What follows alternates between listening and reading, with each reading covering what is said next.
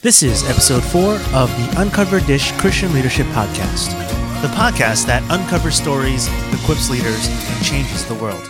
And we are your hosts, Caitlin Dio and James Lee. Hello, everyone. We are here with Reverend Beth Caulfield. Here at the United Methodist Church of Greater New Jersey, she directs our small group ministry and champions our Team Vital project team.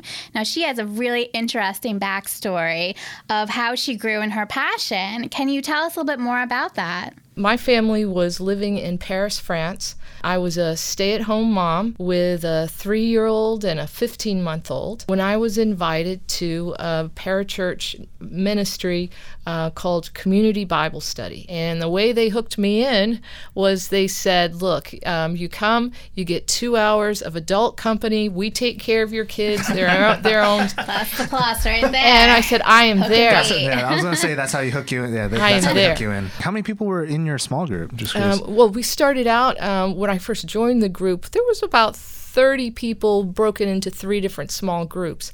Oh, wow. Okay. I became a small group leader, and I then became the director of the program, and we grew while we were there.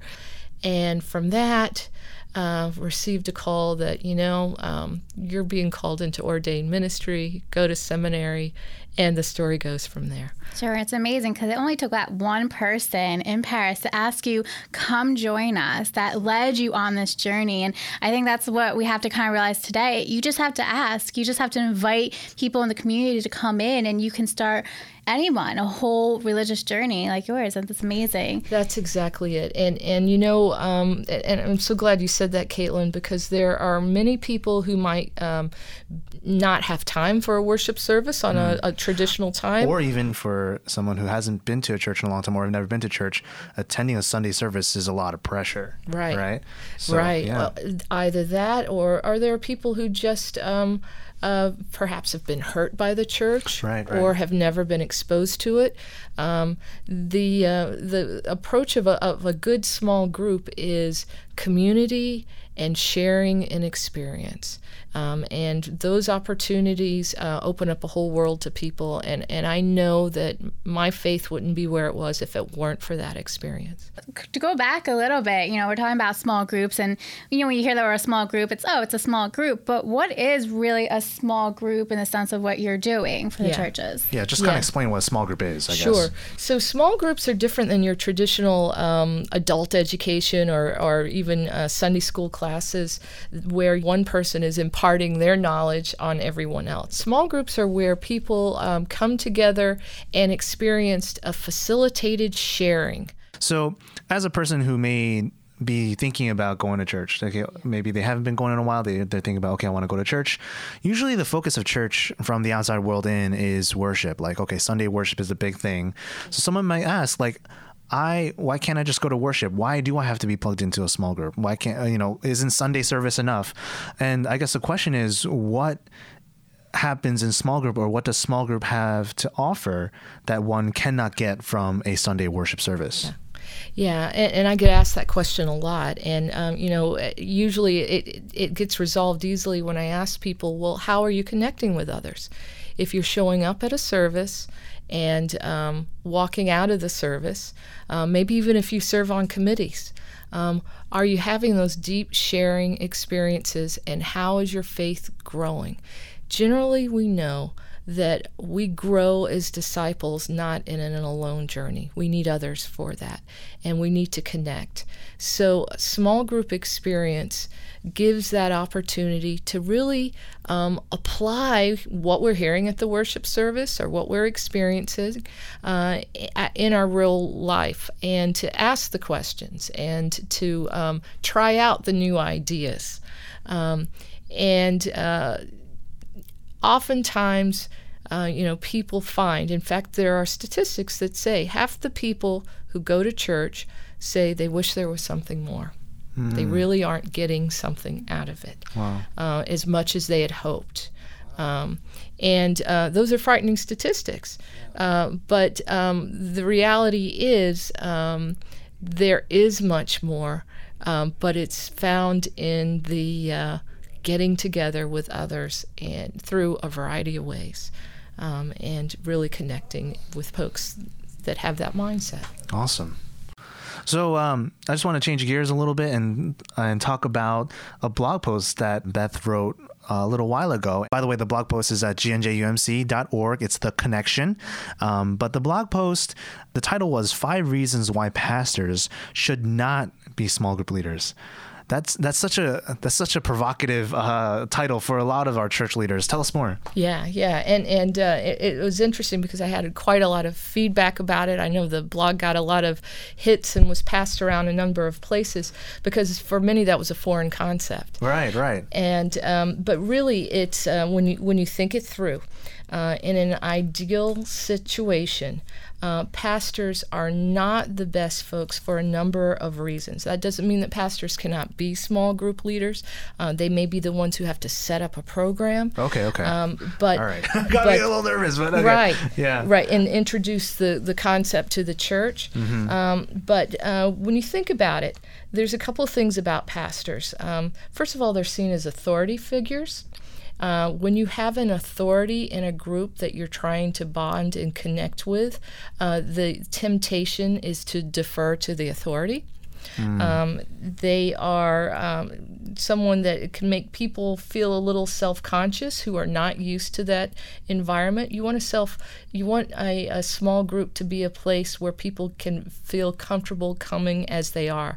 So we train facilitators, for instance, that the main thing they're supposed to be doing is making people feel comfortable, confident that they have something to say and it's of value and it's a safe place to do it. That almost sounds like another small group in itself. So if a pastor, say, is in a church and there's no small groups, I guess it has to start with the pastor at least training small group facilitators? Not necessarily. What's the Sometimes you have, it could be a pastor who sets the vision, okay, right? But you need strong lay people who can coordinate the program, train small group leaders, maybe work with the pastor, discern who small group leaders are. There's a whole conversation in there. But I want to get back to, so there's the challenge of them being authority figures, and there's also the challenge of them being, by trade, teachers. Right. And that's both, they have a propensity to teach because it's often a gift of theirs, and it's also that they are seen and expected to teach. And even if they overcome that teaching, they still have to grapple with people expecting that of them.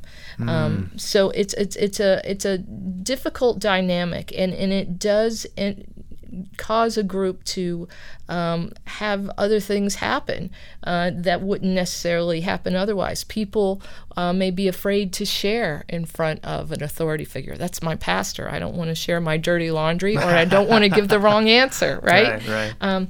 Or there are people who are excited to be noticed by the pastor, who may say a lot of things to show off their knowledge and so forth. But those are dynamics that can be avoided when you have a group that it's just us. It's just us. The other piece is small group leadership is a great place for laity to find their calling in who they are as leaders in the church. Many have spiritual gifts around being that facilitating, comforting type person. You don't have to be a teacher. In fact, probably the worst small group leaders are teachers because of the propensity to do that. You want someone who is focused on providing an environment and drawing people out. So really facilitating. It's a great place for laity to experience that gift. And it's also a great place that a pastor can be comfortable handing off to someone else so that they can focus on the many other responsibilities that they have within the church. Healthy churches need healthy pastor laity leadership, right? And the pastors who get burnt out are doing everything themselves. Right. And they're either doing that because they think they're supposed to, or they have a church that thinks they're supposed to, or both. So providing that opportunity is a great place for the pastor to be able to step back, for new leaders to find their gifts. I'm an example of that. I came out of laity, and found out I had a gift of leadership through small groups. I told the story of being involved in community Bible study, but I also then began leading small groups within my church and recognized a calling through that. So it's important to give that opportunity. And also, I remind folks that a lot of times places where small groups aren't happening, it's because there's an expectation for the pastor to pick it up, and they've got so many things on their to-do list that they just don't get around to it. Wow. That's awesome. So say that I'm a lay leader, or say I'm just another person in the church. I hear this, I get excited. I'm like, you know what? I have a great topic. I want to start a small group, but I don't know where to start. What are some resources, or I don't know, where do they start? Yeah, well, there's a number of things I'd say there. You want to work with your pastor first. Let your pastor know. I'm sure they'll be thrilled. Talk through what the vision is for how small groups fit within the strategic ministry plan of the church. I don't think that there should ever be an issue of small groups not being part of the plan, but more rather of how do we fold that into the plan as we're developing it and rolling it out. A lot of prayer. A lot of people forget that one. People forget that one, but that's part of the exciting things, and probably the biggest thing that I learned out of a small group participation is it's amazing what happens when you pray. Praying about, okay, what is the right timing? Who are the people to become small group leaders or to run this program? It's amazing how, and I have stories of this myself, of where we just knew, for instance, that it was time to start a prison small group ministry. We had no idea how to do that. We had no idea who was to be involved. But as a leadership team, we prayed. And the next thing I know, I had people coming to me saying, God's put on my mind prison ministry. I think I'm supposed to be doing that. Wow. I attended a Christmas party of a friend's, and who do I meet there but the head administrator, or what we'd call a warden, of the local prison. I met him. At a Christmas party. At a Christmas party. And this guy, I'll never forget, he was about 6'6", about 350 pounds, right? Huge, daunting guy. And I said, well, I have on my heart starting a Bible study, small group program at your prison. I don't know what you feel about that. And his response was, well, the first thing I need to know is, are you born again? Now, I had no idea the way he said it. Was that a good thing? Was that a bad thing? When someone asks that, you kind of try to read the... I just smiled and I said, yes, Jesus Christ is my Lord and Savior. And he said, praise God, this is what we need. And the door opened, and the story goes on. It kept going like that, but it was through prayer that something that I had never seen myself being involved with, as well as a number of people, and was probably one of the most life-changing ministries of my life, happened. So back to your question, how do I make this happen? Prayer, and prayer with others. Pray with your pastor. Pray with other people that maybe have this on their mind. And then dream. What would small groups look like at our church? Who is our church? What are our needs? And what about our community? So we have a number of churches that immediately say, yes, of course, we want to have some type of Bible study, some type of topic-based small groups. Whether it's curriculum-based or it's ministry-based, there are small groups that form around maybe Habitat for Humanity groups, small groups that form around youth groups, small groups that are the gardening club, that are the praise band, but there's an intentionality about helping people grow in their faith about it. So it isn't just the activity, because you can also have all kinds of secular activities that have a small group base to them. So we have churches that have started country line dancing groups. We have hiking groups, high adventure groups. I don't know why I'm laughing. No, you know you want to learn. No, well, that's one of my favorite ones. Yeah. We have Zumba groups. We have Dinner for 12 groups. In Morristown, they have a Thai dining group where once a month, people who just love Thai food, they find different Thai restaurants in the area and abound, and they go out and they enjoy eating together. That sounds like a small group we should start There right you here go. in our Yeah, office. start a Yelp group. Yelp group? You know? Yeah, just go Small down the groups- list. I Small like this. groups don't have to meet in the church. They can meet in houses. They can meet at the beach. They can meet at a cafe. There's really, it's the limits are as limited as your own creativity. The key is, though, providing a place where people can really connect deeply and connect faith with it, wherever they are with that. So what are some topics that they would kind of, they have all these activities they can meet, but what are some topics? I want to start a small group, but I don't know what to talk about. How do I start? Yeah. What topics do we talk about? Yeah, well, it can be as simple, and I went through this with James a little bit already. It can be as simple as we are going to do our activity, and then we will always dedicate some time of prayer and discussing 3 basic Wesley Covenant group questions. How is it with your soul? How is your spiritual life going? And how can we pray for you? 3 little questions can bring out rich talk with people. You can be much more curriculum-based, where you do a study on forgiveness, a study on the great religions of the world, Karl Barth. I mean, the topics are endless. Really, what I encourage churches to do when they're thinking about small groups is to survey their congregations. What are the interests out there? You'd be amazed. I've had it in my head, I'd like to get people around grief support. We have a number of people who have lost loved ones recently in our congregation. There are a number of support groups like that start this way. Grandparents raising grandchildren. We've got a support group with the church out there with that. Your traditional addiction-based groups can be small group format. There's a host of ways to do it. The key is, what is your church, what is your community grappling with? We have churches that recognize they're in communities that have huge struggles with heroin. So they're starting support groups, whether it's for the addicts or for family members dealing with it, or for people who want to make a difference in their community to stand up against this powerful drug. So who's our community? What's going on? Who's our church? What's going on? What are the gifts? What are the interests? I'm very broad with it because really there are no limits.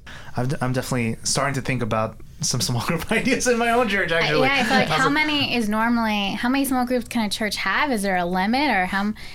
It's a good question. I think there's no limit. It's up to obviously you need to have a small group. You need at least 3 people. We say 3 to 15. When you get more than 15, divide, have more. Okay. Don't be afraid for a small group to not last for more than 4 to 5 weeks. There are all kinds of small groups that are covenant groups that go on for years with the same folks, or just seasonal groups. That get together for a small amount. What tends to happen is you'll pick a group that's going to have like a 6 to 8 week curriculum, and the group bonds, and they say, well, then what are we doing next? We don't want to stop. So, feel free for that, but also feel comfortable if something doesn't work and it just dies. Fine. Don't let that limit you. Just find something else. What's like one of your favorite small groups that you've seen over past couple of years working with the churches? Wow. Well, there are the interesting groups that do something different. Like I mentioned before, the Monday Night Man Night, where men are getting together before a football game and doing some study. I think that's awesome. And I didn't even mention online groups, which is another whole topic.